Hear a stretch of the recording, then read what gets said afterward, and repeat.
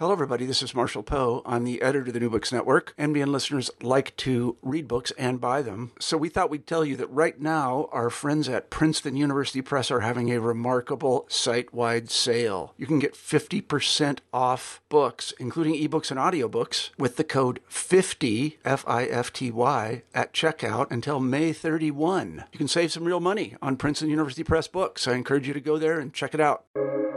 Welcome to the New Books Network. Welcome to New Books in the American South. I'm your host, Brandon Jett. On today's podcast, I'm speaking with Dr. K. Stephen Prince, an associate professor of history at the University of South Florida, where he has worked since 2010. He has written extensively on the history of the U.S. South in the post-Civil War era, including his 2014 book titled Stories of the South, Race and the Reconstruction of Southern Identity, 1865 to 1915. He's here to speak with me today about his most recent book, The Ballad of Robert Charles, Searching for the New Orleans Riot of 1900, published by UNC Press in 2021. This book explores one of the most violent episodes in one of the most violent eras in U.S. history. While I don't want to give away too much, in his exploration of the New Orleans Riot of 1900, he not only delves into the narrative of the riot, but also takes readers on an intellectual journey through the practice of history writing and preservation. He reveals evidence of intentional erasures, both in the ways the riot and its aftermath were chronicled and in the ways stories were silenced or purposefully obscured. The book also brings to the fore long-hidden facts from the narratives passed down by white and black New Orleanians over more than a century. In the end, through the story of Robert Charles and Prince's exploration into how historical events are preserved or not preserved over time, the book challenges us to, and I'm going to quote here, ask ourselves what we believe and why we believe it. And in the age of fake news and unprecedented amounts of mis- and disinformation, engaging with this question could not be timelier. Dr. Prince, welcome to the podcast. Brandon, thank you so much for having me. Now, before we delve in, I do just want to confess to everybody, I'm not a completely unbiased interviewer here. I had the opportunity to meet Steve in New Orleans when he was just starting the research process for this book. And then we had a couple of conversations at the Southern Historical Association's annual meeting a few years back about how the writing process was going and the like. And I'm super excited to see all of this work that I've low-key been keeping track of over the last couple of years come to fruition in this really fantastic book. So first and foremost, congratulations on the book, and congratulations on bringing everything together in a way that is really engaging and accessible to a wide array of audience. Well, thank you so much. I mean, it feels like it's been a long time coming, but it's nice to finally see it on the bookshelf. So. All right, so in case some of our listeners are unaware of the story of the New Orleans Riot of 1900, would you just give us a quick overview of the events of July 1900 that you chronicle in this book? Of course. So 1900 is sort of in the midst of the construction of the Jim Crow regime in the South. And if you wanted to pick, a moment where the most violent moments in Southern history in terms of, the post-Civil War South, you could do worse than July of 1900. It's the end of a decade that sees peaks in lynching, sees the disfranchisement of African Americans across the South, and also sees the beginning of the segregation of public space. So that's the context. On July 23rd, 1900, a black man named Robert Charles was sitting on a stoop with a young friend of his named Leonard Pierce in an uptown section of New Orleans. Robert Charles was about 34 years old. He had been born in Mississippi and had moved to New Orleans around 1894 and had worked sort of a variety of odd jobs around the city. So Charles and Pierce were sitting there when three white police officers approached them. Words were exchanged. Charles tried to stand. One of the officers struck him with his baton. Charles sort of pulled away. Both he and the officer pulled their weapons, pulled their guns, and exchanged fire. Both Charles and the officer were wounded in that initial exchange, and Robert Charles escaped into the night. A couple hours later, the police were able to track him to his rented room nearby on 4th Street in New Orleans. They arrived at this location, this sort of block of very small, cheap apartments. And as they approached his door, Charles opened the door and opened fire with a Winchester rifle. He killed 2 police officers before sort of miraculously escaping once again into the night. So Charles, at this point, has wounded 1 police officer and killed 2, and has now escaped into the night. So the next day, the police launch an extensive manhunt. White residents of the city begin to gather in the vicinity of the 4th Street boarding house where Charles had killed the 2 officers. There's a bit of white on black violence that first day, but sort of wide-scale violence does not break out until the following day, Wednesday, July 25th, with Charles still in hiding. White residents of the city begin to target Black residents of the city in the street. So around 8 p.m. that night, a mob gathers in Lee Circle. They move sort of uptown to the area where Charles had last been seen, but then they sort of, over the next several hours, they basically just rampage throughout the city. They stop at the parish prison. They go into Storyville, New Orleans' red light district, brutally beating African Americans wherever they find them in the streets. They ended up killing 3 African Americans on that first night of rioting. Of course, they were ostensibly looking for Robert Charles, but did not locate him. And in effect, any African Americans that were unfortunate enough to stumble across the path of the white mobs ended up becoming victims of this brutal white crowd that passed through the city. The next day, the mayor came back into town. Mayor Paul Capdeville comes back into the city and sort of deputizes an emergency civilian police force in the hopes of suppressing the rioters. The police force was fairly effective on that day in keeping there are a few more incidents of violence, including the murder of a woman named Hannah Mabry in her own home. But the rioting is largely sort of calmed on that 4th day. So we're up to Thursday now. These events started on a Monday. Still, Robert Charles is in hiding. He hasn't been located. The police have no idea where he is, but they do finally locate him on the Friday of the week. So again, these events start on Monday. On Friday, Robert Charles is located. He's hiding in the house of some acquaintances, some friends on Saratoga Street, about a mile from the 4th Street boarding house where he had killed the officers several days earlier. Several police officers are sent to this Saratoga Street house after an anonymous tip. They explore an outbuilding in the backyard where, unbeknownst to them, Charles was in hiding. Charles jumps from a closet below the stairs, armed with the Winchester rifle, and he shoots and kills these 2 officers. So he's now killed 4 police officers before going up to the 2nd floor of this building. The sound of the gunshots sort of draws a crowd, and word quickly spreads. A white crowd gathers, surrounds this sort of small outbuilding in the backyard where Charles is up on the 2nd floor. So we have this sort of climactic shootout that lasts for a couple hours. Contemporary sources said the crowd may have numbered, I read 10,000. I don't believe that, but call it 1,000. It's still an awful lot of people surrounding this building. They have guns. They're shooting at Robert Charles. He is shooting from the 2nd floor back at the crowd. Charles ends up killing 3 more white people in the crowd during this final shootout before finally the police set the building on fire.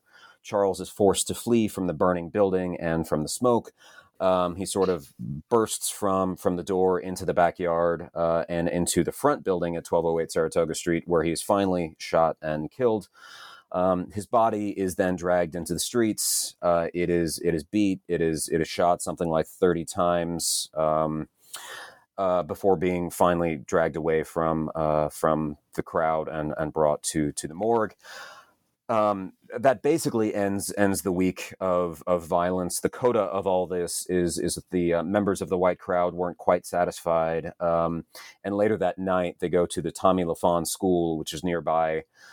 This was the primary school for African Americans, a high school effectively for African Americans in the city of New Orleans. They burn it to the ground in one last, fit of racial anger, racial animosity. They burn the school. All in all, the white mobs are estimated according to contemporary sources, the white mobs killed 6 African Americans, 7 if we include Robert Charles. They injured dozens more than that. There is any number of reasons to suspect that the actual total of deaths was far higher than just that. And Robert Charles ended up killing 7 white people, including 4 members of the New Orleans Police Department during this week of violence. Yeah, it really is one of the most compelling stories that I've ever come across in the Jim Crow era. Just it's got all of these really fascinating threads of like race relations, violence, vengeance, heroics, right? Of Robert Charles kind of doing the impossible, which is standing up to white New Orleanians, the white police force for days and days and days.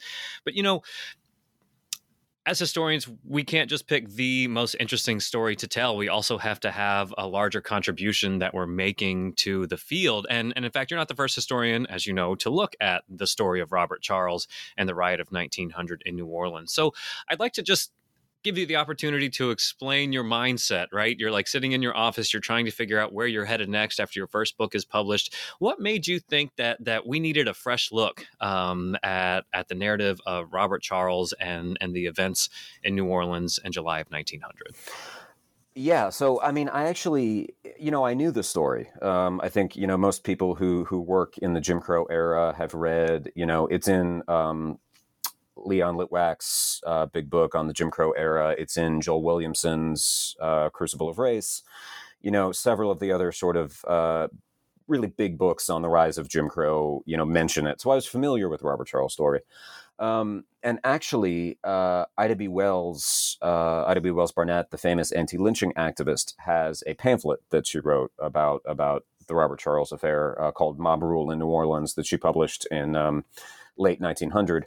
And actually, the way I came to the book was through teaching that pamphlet, actually. So I was teaching Ida B. Wells's, there's a little, the Bedford series in History and Culture, this sort of series of primary source readers that a lot of us use for teaching, has an Ida B. Wells book, which I taught to one of my New South courses one year. And I was reading it before class, and I got to the Robert Charles pamphlet, and I'm like, man, the story is just fascinating. I'd love to read more about Robert Charles. And so I went to Google, and I was really assuming that somebody had written a new book on Robert Charles within the last 5 or 10 years. This is 2013, 14 that I was doing this. I just assumed somebody had written a new book on it recently that I wanted to read because it was such a cool event. And then I found that nobody had actually written a scholarly work on it since 1976. Yeah, decades, almost 40 years. And, I looked around and I, realized that was the 1976 book was in fact the last full length, scholarly monograph on the subject. And, I was kind of like, all right, if you're going to pull my leg about it, if you're going to make me write this book, if you're going to make me go to New Orleans and spend a bunch of time there to do research, sounds horrible, right? I accept. Fine. Right. So that's kind of how it happened. And I sort of had the fortune, actually, of the book that was written in 1976 was by a guy named William Ivy Hare. The book is called Carnival of Fury,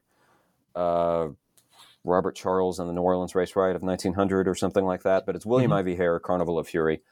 LSU re-released a second edition of it in the early 2000s that Fitz Brundage did an introduction to, so it's still available. And I had the fortune of having that book as the sort of primary book that I was writing against, I suppose. And I say fortune because that book is incredibly good. Yeah. It stands the test of time. It is incredibly well done. It does a remarkable job of sort of uncovering the story of Robert Charles and sort of piecing together a biography of Charles, which, as I'm sure we'll discuss, is not an easy thing to do. But William Ivy Hare did a fantastic job. So that was sort of a luxury because I didn't feel compelled to reinvent the wheel and to do what Hare had already done so well. So, I mean, the biggest example of that is Hare spends almost half of his book in Mississippi with Robert Charles. He doesn't really get to New Orleans until about halfway through. And that let me say, okay, this can be a book about Robert Charles's New Orleans. I can focus on it. Mississippi obviously plays a role in my book as well, but it's very much about Charles's time in New Orleans and the turn of the century city that Charles lived in. And for our listeners, Mississippi is where Robert Charles was from. Yes, which exactly. is why the first book spent so much time on it. He grew up in Copiah County, Mississippi, lived in Vicksburg for a little while, and then moved to New Orleans when he was about 30, late 20s, or about 30 years old. So yeah, I mean, Hare's book is fantastic, and I am proud to have my book stand next to his. But I did feel that there were things that I could do that were different. One of them is the whole sort of aftermath and memory angle, which is something that Hare just doesn't really get into at all. His book really ends with Robert Charles's death in late July 1900. There's a few pages about some of the trials that took place afterwards, but my book, on the other hand, has basically 2 full chapters that occur after Charles's death, and it is really as much about the sort of the myth and memory of this event and the way that it was remembered and forgotten and reworked and reimagined in the immediate aftermath and then the longer term aftermath of the event. So I felt free to there was more to say, I thought, than what Hare did. And, it was really a nice sweet spot for me of having a really solid book that I could honestly say I respect this book and this book stands, but also feeling like there were other things that could be done as well. I should also point out that there's another book on the Robert Charles event that came out last year as well. A guy named Andrew Baker wrote a book that is called To Poison a Nation. So check out that one as well. And, I had some contact with Baker and we were sort of, back and forth about it. But we decided not to read each other's work ahead of time. Okay. So neither of us had any idea what the other one was going to say. And so, that was a really fascinating thing too. My book came out. As you're rushing to get it to your publisher before the other one. We were, look, it was not a race. A friendly competition. It was a friendly competition, exactly. And, but mine came out a couple months before his, not that it was a race. But then to actually read his was totally fascinating, a couple months later, and to actually see somebody else who had been doing a lot of the same work and where he ended up with the story was a really interesting thing to do from my perspective. Well, not to talk about someone else's book while we're supposed to be here talking about your book, but what did you think some of the major differences were between what you came up with and what he published? I have not read his book. So it's a great book. I'm honored to have mine stand next to his as well. He, and I think he would sort of say that this was his intention. I think wrote a sort of closer to the ground narrative of the event. My book ends up asking, as you said in the opening, kind of a lot of questions about, for better or for worse, it asks a lot of questions about the writing of history and forgetting and how do we know what we know and other sorts of questions that I think Baker's book sort of, it's a trade press book and it sort of, it's more comfortable just telling the story, from beginning to end. He does some really interesting stuff at the end. Tying in Mark Essex, who was the New Orleans sniper of 1973, I believe, a black nationalist who killed several people from the Howard Johnsons in downtown New Orleans in the early 70s. And one of the really cool things that Baker does at the end of his book is sort of, reading Charles and Essex against one another in really interesting ways. Essex shows up briefly in mine, but not to quite the extent that he does in Baker's book. So we don't get any second book about Robert Charles for half a century, and then all of a sudden in the 2010s, we have 2 come out relatively close to each other. What do you think it is about this moment that has people looking back at Robert Charles? I can honestly say that okay, so I mean, the contemporary resonances are quite apparent, I think, to pretty much anybody to whom I tell the story or anybody who has heard me give a talk or whatever. But I mean, to be fair, you started this project, right, like 10, 12 years ago, when perhaps the conversations around race and policing weren't as robust as they have been over the last 2 or 3 years. So, I mean, like, what do you think it is about this moment that maybe preceded, George Floyd, that is drawing attention back to Robert Charles. Yeah, I mean, it preceded George Floyd, but the violence in Ferguson, Missouri was, it wasn't quite 10 or 12 years. I mean, I started it in 2014 or 15, so that was okay. That was sort of in the ether at that moment. The first wave, if you will, of sort of discussion of police violence. The first wave in the 2000 teens of discussion of police violence against African Americans. So that was in the ether at that moment as well. I can't say that I was reading the newspaper and decided to re-examine the Robert Charles story, but I was certainly aware of the significance of the story of this Black man who did stand up against police violence in an earlier time period.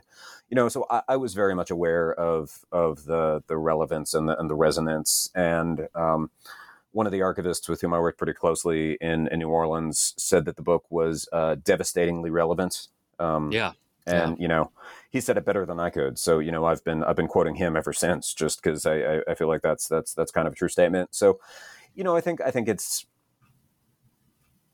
it's not unrelated to the fact of to Michael Brown and Ferguson and Eric Garner and George Floyd and those events that a couple of us, I think, decided to take it up. And I encourage people to read the book with more contemporary events in mind, because I think it's, though it is still clearly a historical work, I'd like to think that it does invite people to make those connections as well. Oh, absolutely. Absolutely. In the book, you do this really interesting thing. When I first cracked it open, and I'm assuming anybody who reads it has a similar reaction, you're done talking about the narrative of the riot by page 27. Before you even get into chapter 1, the riot is over. Robert Charles has been killed. And you explain a little bit in the introduction why you decided to make that decision. But just what made you feel like that was the good move? Go ahead and just get the entire story of the riot out of the way by page 27. I figure nobody's going to read more than 27 pages anyway. So let's just over at that point. Let's just front load everything, and hope we can people will get through that. Just put it in the acknowledgments, and it'll be fine. Exactly. Yeah.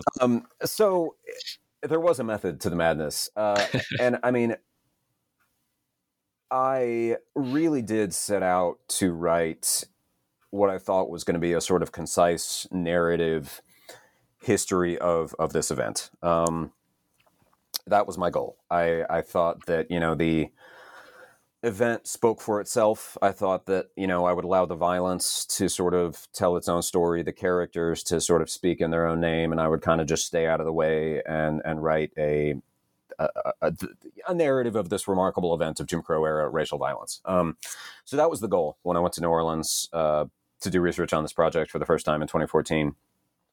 I relatively quickly ran into some source issues, and some of this is just stuff that all historians deal with to one degree or another, and frustrations, but what are you going to do? So there were 4 daily newspapers in New Orleans in 1900. William Ivy Hare in 1976 quoted from all 4 of them. I could not for the life of me find the daily item. Did not exist at any of the archives in the city. Asked around, asked all the archivists, all sorts of searching, couldn't find it. I finally figured out, after several months of being there, that I think the only copies probably got lost in Katrina flooding is my guess. But, okay, that's a frustration. One of the 4 daily newspapers doesn't exist. The police, you may have used this these sources in your own work. The homicide reports. The New Orleans Police Department created extraordinarily detailed homicide reports, which are a fantastic source, except they don't exist for 1900. They exist for 1899 and for 1901, but not for 1900. And the list goes on and on. So just this is annoying, but all historians have to deal with sort of source-based issues in this way. But as I worked more and more in the sources, and as I thought about what was at stake in this project, a sort of this nagging doubt kind of got louder and louder and became more and more significant. And this was the fact that Robert Charles is never allowed to speak. He is almost entirely absent in the historical record. Were it not for this moment of extraordinary racial violence, the sort of riot that ended up bearing his name, we probably would know nothing about him. He's a sort of nameless, faceless African American laborer of the sort that, you know, there were thousands in back of town, uptown New Orleans, just like Robert Charles in this period. Thousands of names that you know we don't really know other than a line in the census here and there. But Charles, in spite of the fact that he is the sort of central character in this story, and in spite of the fact that he is the protagonist of these events, he is completely absent in the historical record. He is the character spoken about, but never allowed to speak in his own name. You know, there is no manifesto. There is no, he was killed before he was, you know, could be arrested. So there was no court case. There were no trials. There's no, you know, so his friends and acquaintances under intense police interrogation offer some evidence about Charles, but I don't know how much we want to trust that. The white press and the police obviously tell their own stories about Robert Charles, but for obvious reasons, those are not the most unbiased sort of perspectives on Charles and what he was thinking. So, you know, the character at the center of this event is just not there.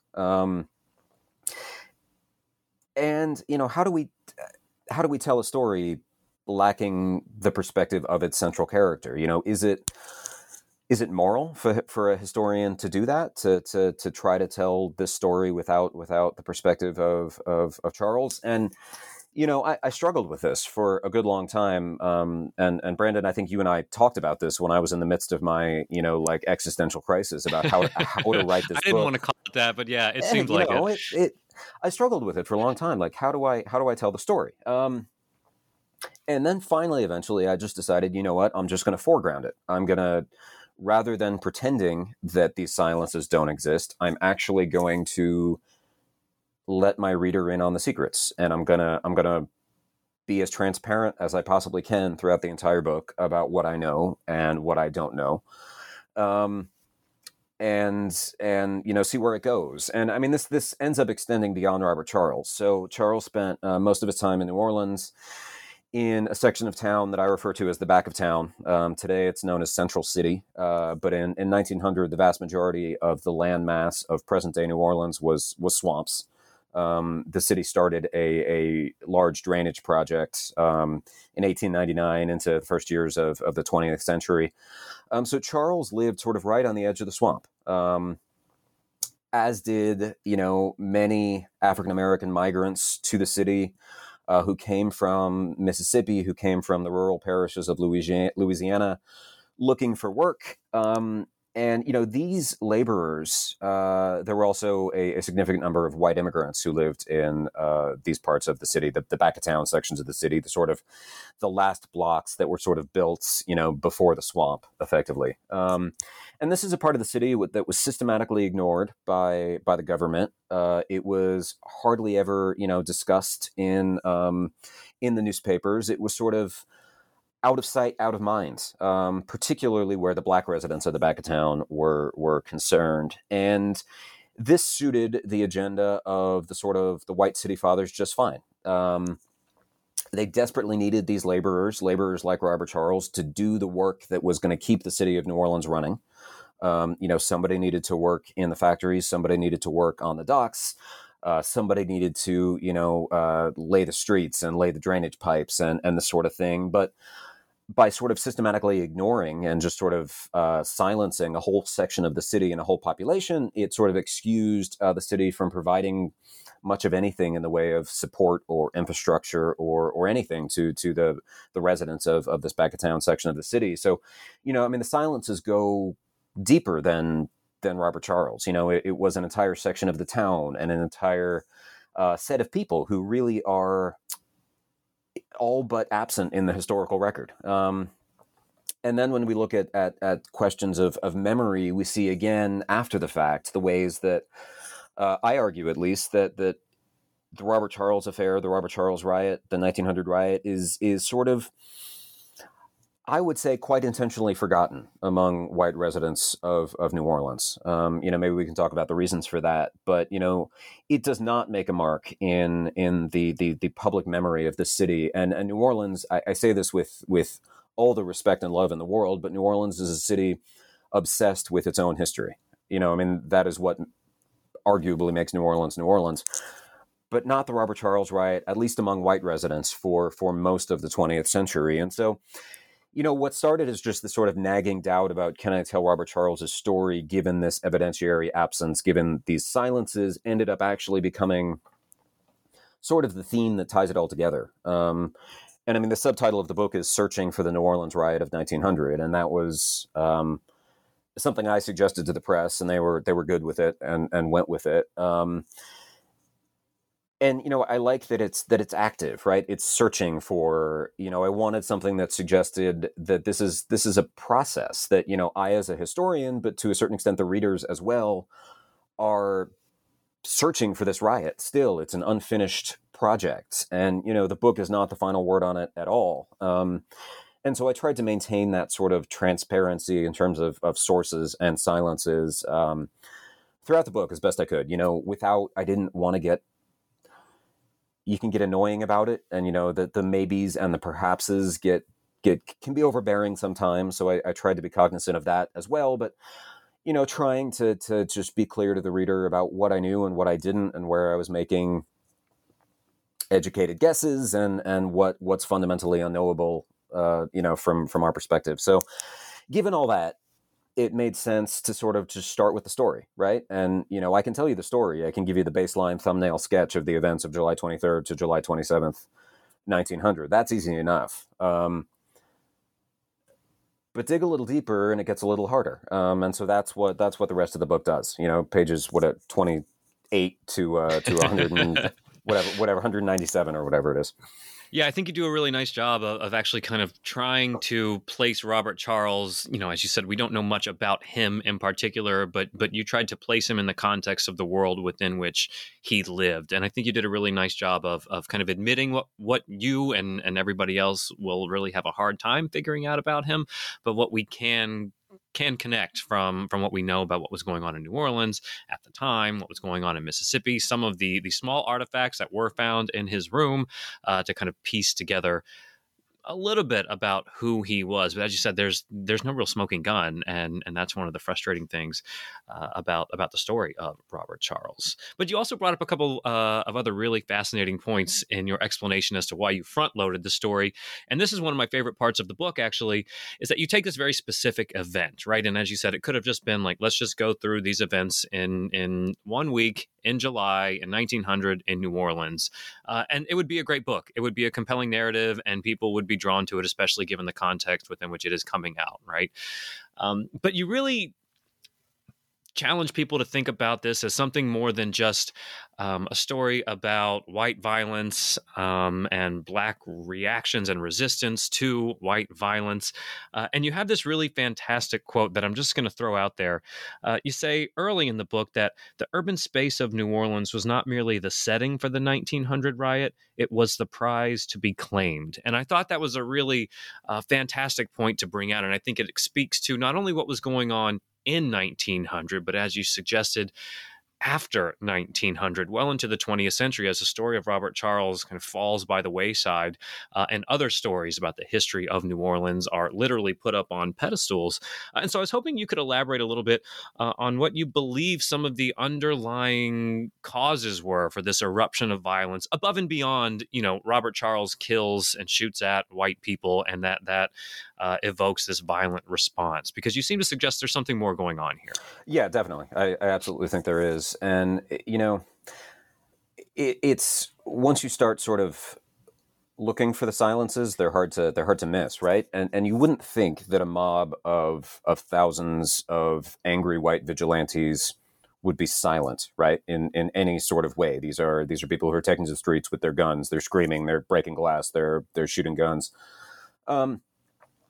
But in terms of the actual, agenda of those people in the street, especially on the night of July 25th, the Wednesday, which was the worst night of the violence, I wasn't really satisfied with any of the explanations that were offered in the contemporary sources in the newspapers, what the police said. The contemporary sources tend to rely on either, they were young and drunk,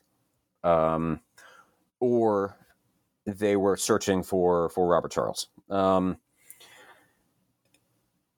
in terms of young and drunk, I mean, the mob was too big to, there's something more going on. And in terms of searching for Robert Charles, when you map where these crowds actually went, they relatively quickly passed through all of the sections of the city where there was any reason to suspect that Robert Charles would have been. And they move to other places, and they go to the Paris prison, and they go downtown to the business district, and they go, as I said, to Storyville, the red light district. And there's rioting in the French Quarter, and on, the downriver from the French Quarter. We're several miles from where Robert Charles conceivably would have been at that point in time. So, I got to thinking, what are these people doing? Like, what are these white rioters in the streets for? And again, that goes back to the context of the sort of the rise of Jim Crow. And I'm paraphrasing here, but the historian Steve Kantrowitz famously said that, I don't know how famous it is, but I quote it all the time because it's a great quote. It's famous to you and your students, exactly, right? It's famous to me. White supremacy was hard work. It took work. It didn't just happen automatically in the 1890s and into the beginning of the 20th century. And in this case, segregation was very much incomplete in New Orleans in July of 1900. And I came to see the rioters as sort of making a claim on public space. And their path throughout the city, from one perspective, is completely random. I mapped it, of course, so sitting there with the newspapers say they're here, and then they're here, and then they go here, and it's completely nonsensical. But maybe that's actually the point. And maybe there is some sort of coherent agenda to where they traveled. And it turns out several of the places that they visited were actually places that had been in the news in the previous weeks and months. They spent time in the rioters went to a park, Morris Park, where there had been some concern about black residents allegedly harassing white women. The rioters spent a lot of time on and around the streetcars, which were still desegregated, but actually a desegregation ordinance had been proposed. So once you start, they go to the public markets, right, which were these integrated spaces. So actually, where the rioters are going are these sort of problematically integrated spaces in a city that was very much not perfectly, that was imperfectly segregated in July of 1900. So, I came to sort of believe that there actually was a sort of logic there where these mobs were going, and actually to simply say, oh, they were searching for Robert Charles, or, oh, they were just out to kill African Americans, was kind of to miss the politics of it and what the rioters were actually doing. And they were actually making a claim on the city, quite literally, on the public spaces of the city. And it actually goes even deeper than that, because when the mayor comes back into town and deputizes this emergency civilian police force, this is very much a sort of elite militia. You might call it a silk stocking militia. It is the sort of middling and upper class professionals who come out to join this volunteer police force to rid the city streets of the rioters who have been out for the previous 2 days. And then you have a sort of different sort of claim on the public space, where the sort of, the rising political and industrial elite of New Orleans is making their own claim on the public space, and in their own way, trying to sort of clear the streets of the white vigilantes who are causing the city to look bad in the national press. And so you actually have a sort of multi-layered struggle for New Orleans, quite literally, for the city streets on a block by block, square by square, house by house, even sort of level. So Yeah, you've got these competing interest groups. You kind of break it down into these kind of race relations kind of issues, but also related to class and the perception of how New Orleans is being viewed. And I thought one of the really important points you brought up in the book too is right that you've got this mob of thousands of people. But even that mob with thousands of people in it is somewhat silenced in that, like, who were all of these individuals? It's easy to say, and then the mob did this, but as you point out, that is thousands of people making decisions on their own to go do these things. Why were they there? What were their goals? And I think that was a really fascinating point. We know there were thousands of people there, but we don't know really who they were in many respects, and that's just one of those frustrating things that's kind of omitted from the historical record in a way that is kind of maybe not apparent at first, right? Exactly. You know there was a mob there, but who were these people? We end up with, something like 14 names, I think it is. There are 14, Right. 14 white people arrested for mob-related crimes, for several are for murder, as well as, unlawful assembly and various charges like that. There are several African Americans, I think it's 10 or 12, arrested for aiding and abetting Robert Charles, and one of the great, I don't know what the word is, but no one is convicted of. Yeah, I think that was really telling, right? No one's convicted in all of this. Mob-related events, or of any crimes related to the events of July 1900. Actually, that's not quite true. There's one man who is convicted of perjury for lying under oath. But in terms of acts of violence committed in late July 1900, no one is actually convicted of these crimes. But so we get the 14 names, right? We get 14 white rioters, none of whom are convicted of these crimes. But that gives us a little something, and so you go from there and do what you can to sort of recreate the logic and the worldview and the politics of that crowd. And I guess I should say at this point that I'm obviously not the first historian to deal with issues of silence, right? I mean, this is I teach Michel Rolph-Trago's Silencing the Past, at least once a year in my graduate seminars, and there are any number of great books that do this. So I'm by no means claiming to have I discovered historical silences. Nobody realized that, that's not really the point. The point is that for me, silence actually became part of the story, right? It's part of the way that this riot, before and after, the way that this event functions, and the part of its lasting significance. So, I mean, silence almost becomes a character, right? And and it's Robert Charles is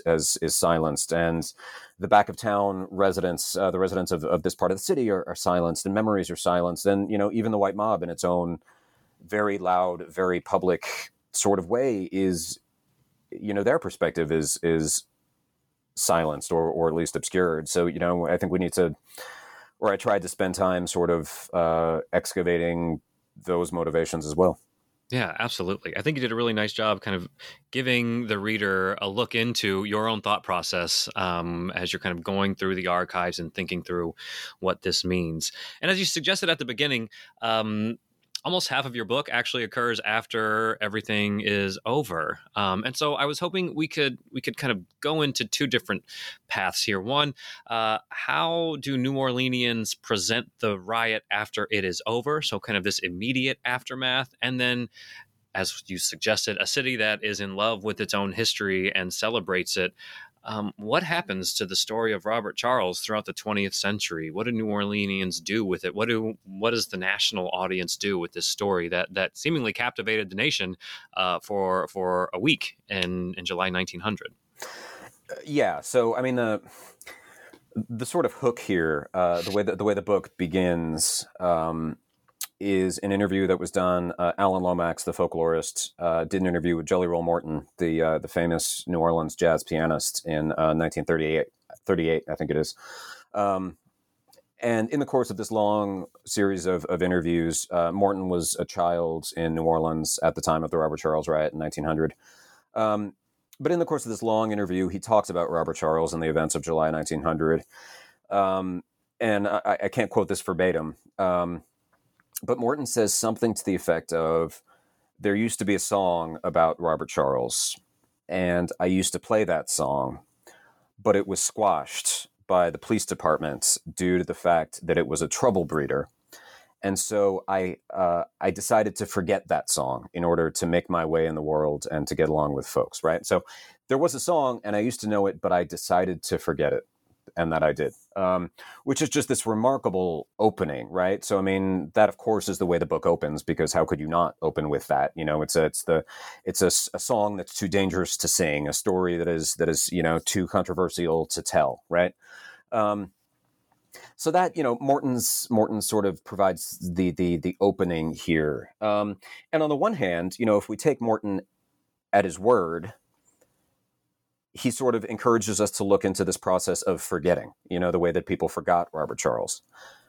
But on the other hand, Morton didn't forget Robert Charles. He talks about it at some length, and in 1938. Yeah, so exactly. Several decades after it happened. Exactly. He who knows if there was actually a song? Maybe he just played a stanza of a song one night. Maybe he just didn't want to share it with Alan Lomax. I don't know, but clearly he hadn't forgotten. And the sort of the story of I forgot that song on purpose is a bit of a ruse, and it's kind of you can almost see him, Jelly Roll Morton, sort of winking at us from the recording. So I started from there, and So I guess there are really two paths. The first is, in the immediate aftermath of the violence, white New Orleanians seemed eager to remember and commemorate it. And there are several ways in which they seem to do that. So funds are set up for the victims, the families of the police victims of Robert Charles. Nobody gives any money to the African-American victims of the white mobs, but funds are set up for the widows and children of the slain police officers.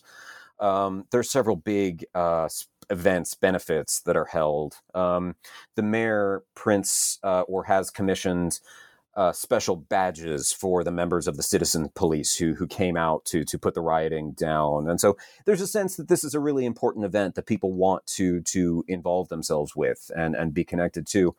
But then it fades. And nothing comes of the trials in later 1900 and into early 1901. And then there's no sort of first anniversary commemoration. And relatively quickly, the white residents of New Orleans just seem to stop talking about Robert Charles and the 1900 riot. And, maybe that's not surprising. Once we sort of step back and think about what occurred here, this is not a story that made the city look particularly good. And it's in the context of the city trying really hard to make itself look really, really good. Exactly. New Orleans was a sort of very much a striving kind of second-tier city in the late 19th century, trying to sort of make a name for itself largely through tourism, which is, a process that obviously continues into the 20th century and beyond. But so, this is kind of a black eye. Not only are black residents of the city angry enough to kill white police officers, but white residents of the city killing black people in the streets, it's not a very good look.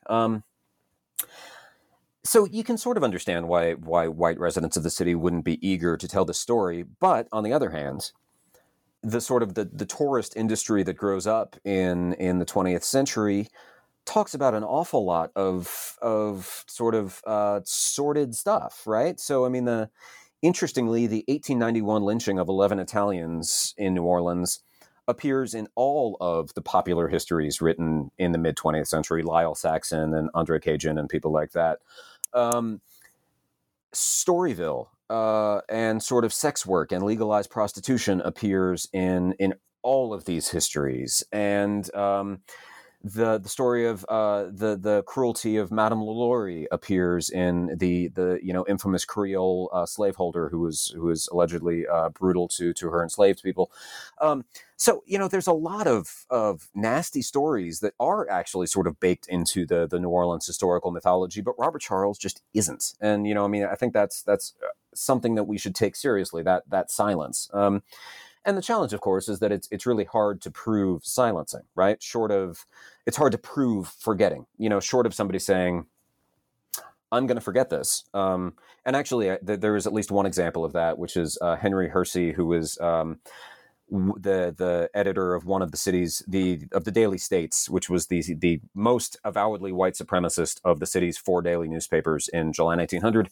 In early August 1900, Henry Hersey writes an editorial where he says, "I'm not going to say anything more about Robert Charles and the events of last month, because if I do, it's going to encourage copycats. It risks turning Robert Charles into," he says, basically a black Richard the Lionhearted.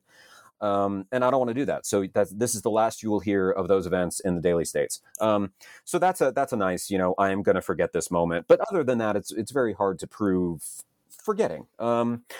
But the silence, I argue, does become conspicuous as basically, especially when you stop to consider all of the other things that white New Orleanians do talk about, right?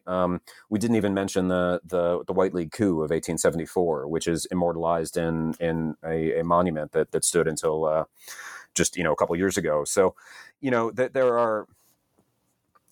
I found it conspicuous. So that's one sort of thread. Robert Charles being sort of written out of the sort of official white narratives of the history of the city.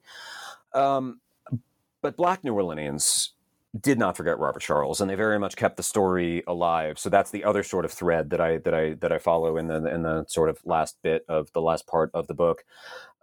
Several African Americans in the immediate aftermath of the violence, the immediate aftermath of 1900, invoke Robert Charles's name in the midst of altercations with police officers, which is shocking, right? To say I am the brother of Robert Charles, or I am a second Robert Charles, or Robert Charles was right, or any of these things.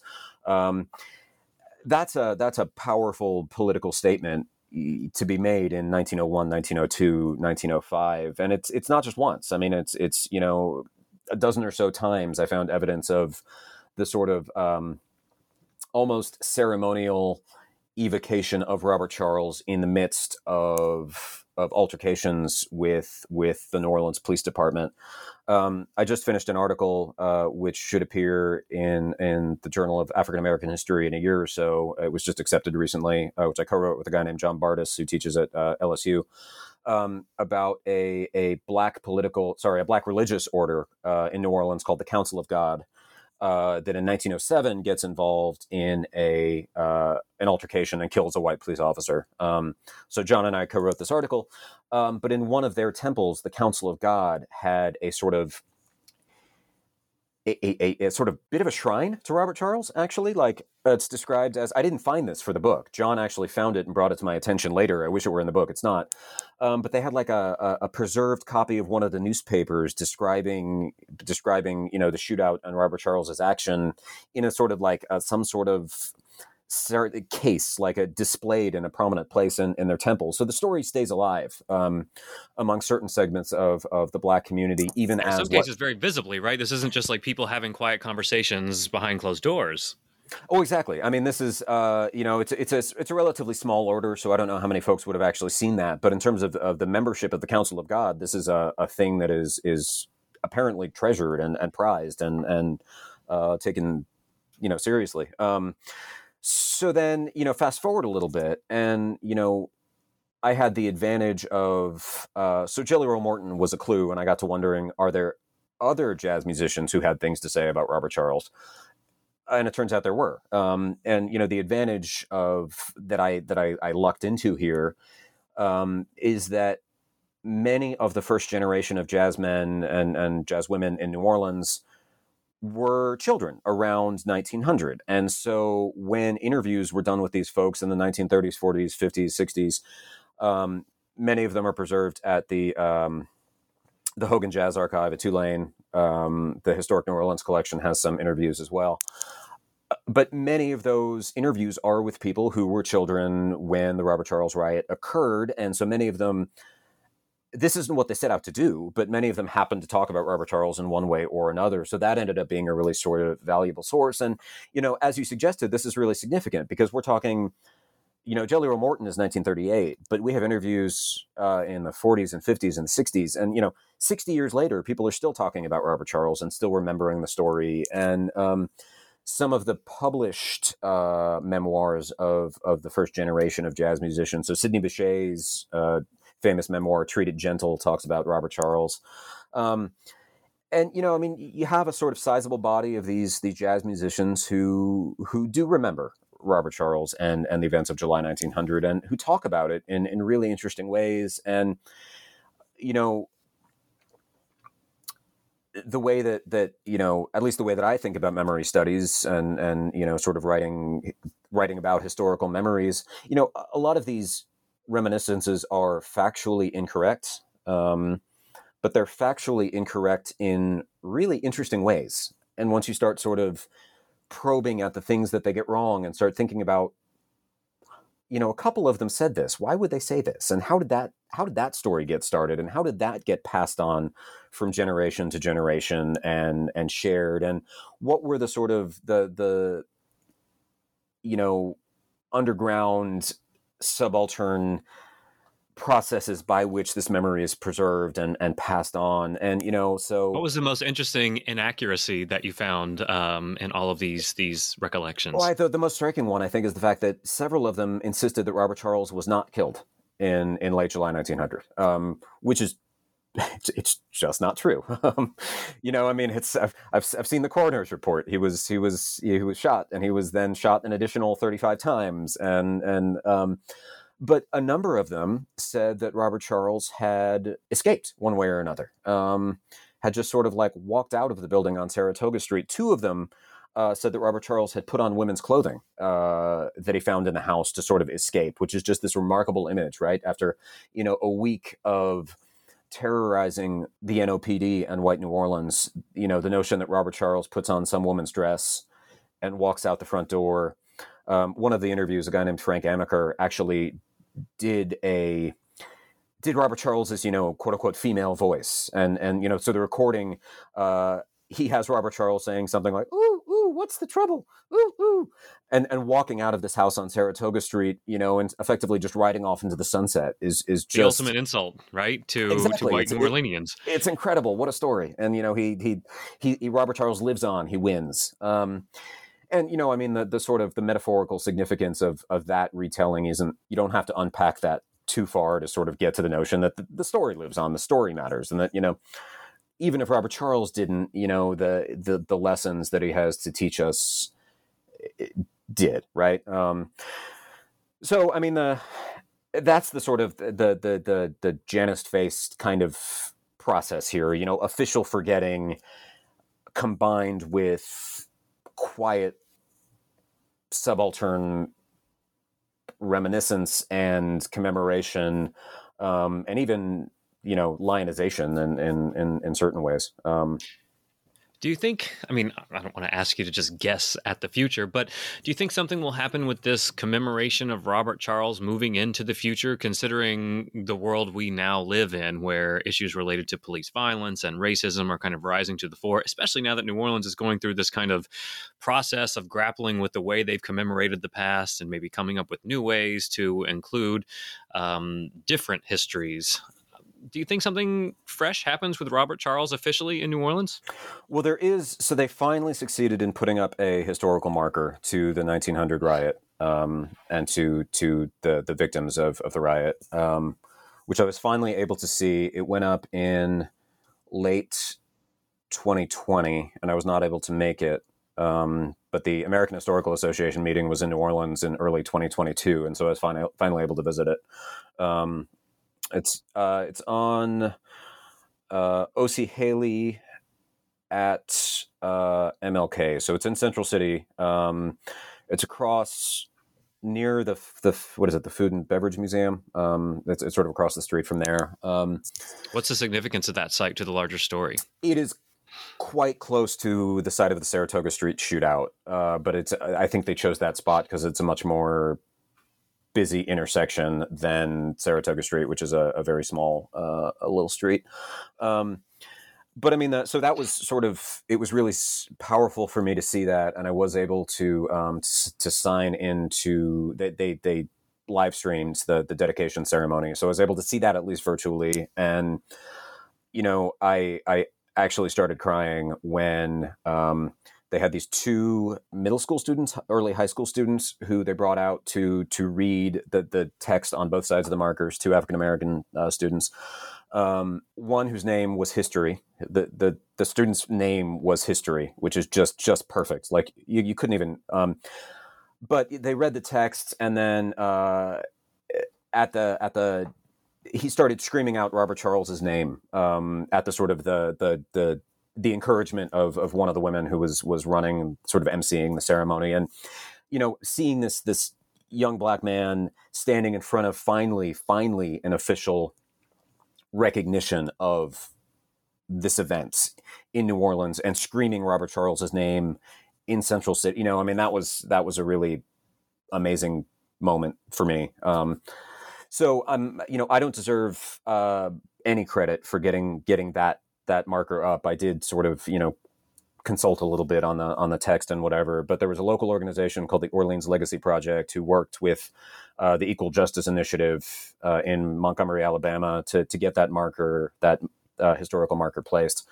So that, finally there's some official sort of recognition of the events in the sort of built landscape of the city. But interestingly, the way that the book really ends, I shouldn't tell this to your listeners. They should go buy it and find out for themselves. Yeah.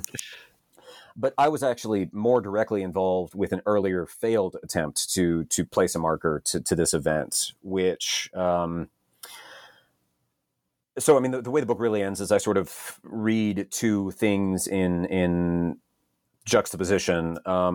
One is a piece of artwork by an artist named Najee Dorsey called Google Robert Charles. So you should do that. You should Google Robert Charles, and you'll see the image. Which press pause and go Google Robert Charles exactly. really quickly now. You got to Google Robert Charles. You need to put the extra Google in there. But it's a really powerful work that depicts Robert Charles in the altercation with, I think he did it in 2015 or so. It depicts Robert Charles right before his altercation with the police officers, and the title of the piece, Google Robert Charles, is a command, right? I was able to speak with Dorsey about it, and he's very much saying, do it. You need to know this story. You need to learn it. You don't know it, and you should. So Google it. So that's one half, and then the other half is this historical marker that never was, which I was working with a group in New Orleans in 2015 that wanted to place several historical markers in the Central City section of town, the first one of which would have been to the 1900 riots. We got so far, I drafted some marker text. I wrote a explanatory description. They took it to the city, and the city declined to move on the marker at that point in time, and it sort of just died on the vine. My supposition is that Mayor Landrieu at that point had just announced that he was going to take down the 4 Confederate statues, the Robert E. Lee statue, the 1874 White League coup, Liberty Place statue, and the 2 others, Jefferson Davis and Beauregard. And actually, Landrieu announced that at a meeting designed to honor the organization that I was working with in 2015. But my hunch is that they, in the midst of sort of gearing up for what ended up being a really sort of pitched battle about taking down these Confederate, lost cause monuments, they just didn't necessarily want to go down the Robert Charles path. The story was still a little bit too hot at that moment, perhaps. And so that was a super contentious moment too, right? They're doing it in the middle of the night, like covering their faces. They've got bulletproof vests on and removing Robert E. Lee statue. So you can imagine how tense that moment was. And then all of a sudden you throw in the story of Robert Charles, who kills white police officers. And do we want to do that? And so I don't have any confirmation on that, but that was my sense at the time. And so that was, that attempt just didn't go anywhere. But so, the book sort of ends with that, because a song forgotten, and a historical marker that never was, more of the same, the story forgotten, the story ignored, not commemorated just one more time. But then the coda to this, the happy ending here is that the marker is now there. And thanks to the work of the Orleans Legacy Project and the Equal Justice Initiative, that's finally there. And so, what a nice way to end a tragic story. I guess, it's at least it's recognized, and at least people can at least it encourages them to reflect on it. Well, let me ask you this, and this will be the last one. So, you wrote this really great book. It's a compelling story. You're kind of talking us through your historical processes and frustrations, and how you grapple with the silences related to Robert Charles, the mob, movement within a city. What do you want readers to take away from this book? Like, if you had one wish and you said, I hope everybody who reads this gets this one thing right, what would that be? That's a great question. So, I mean, I guess, watch me be evasive and turn my one wish into 3 or 4 more wishes. More wishes. I wish for more wishes. I mean, part of it has to do with just strictly from a sort of content perspective, like a strictly historical perspective. I think the people knowing the story of Robert Charles is really important. I think people recognizing that, first of all, the birth of Jim Crow was not automatic, and that horrific violence, was at the very heart of the process of segregation and disfranchisement and the Jim Crow regime. But also that African Americans didn't accept it lying down, and that they resisted in all sorts of ways, from politics to boycotts to speeches to, in the case of Robert Charles and a few other African Americans, armed resistance, taking up guns to resist the encroachment of a white supremacist regime. So I think that is really important. I think it's important that people know Robert Charles' story specifically, but also that they know that larger context. From the sort of New Orleans history perspective, I think it's important that, this is a story that at this point, I think a lot of residents do know, but I think a lot of visitors probably don't. And I think a lot of people who still go to the city and don't venture beyond the French Quarter or, beyond Bourbon Street, I think this is a story that they should know as well. And, the image that is on the cover of the book actually is, it's at Camp and Common Street, which is right next to the big Sheraton that's right on Canal Street, which is, one of the big hotels on Canal Street. This is right there. This is like, it's looking at Canal Street. It's right in the center of everything. And I think, an awareness of this story and these people and the history of turn of the century New Orleans, I think is important as well. And then if I can have one more wish, I'll grant it. Thank you. Appreciate that. From the sort of, I don't know, maybe a historiographical perspective or a theoretical perspective or a craft perspective or whatever, I think once I made the decision to sort of foreground the silences and the forgetting and the absences and the lacuna and all of that, I really think it did become a book about the act of doing history and a book about the historical process. And I would hope that the book appeals to, students and scholars who don't necessarily care about the Jim Crow South. I would like to think that, well, let me put it this way.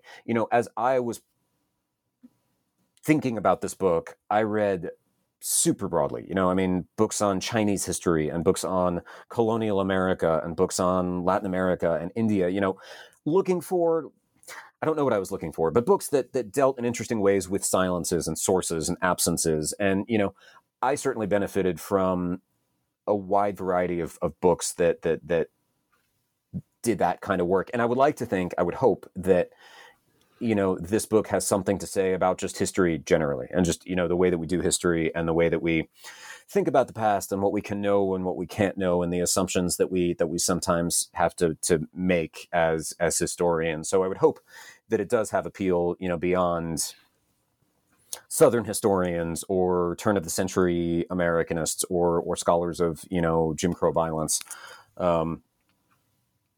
Yeah, so I think that would be my coming to a grad historiography seminar soon, right? You want people to grapple with the larger kind of implications of what you're doing here, how you did it, and I think importantly, how you grappled with what isn't there.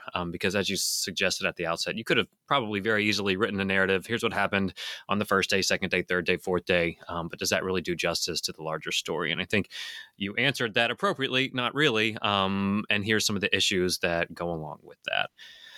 So the book is The Ballad of Robert Charles, searching for the New Orleans riot of 1900. The author is K. Stephen Prince. Hey, thank you so much for coming on the podcast. It was an absolute pleasure to have you. This was great. Thank you so much. I really appreciate it. And thank you for listening to New Books in the American South.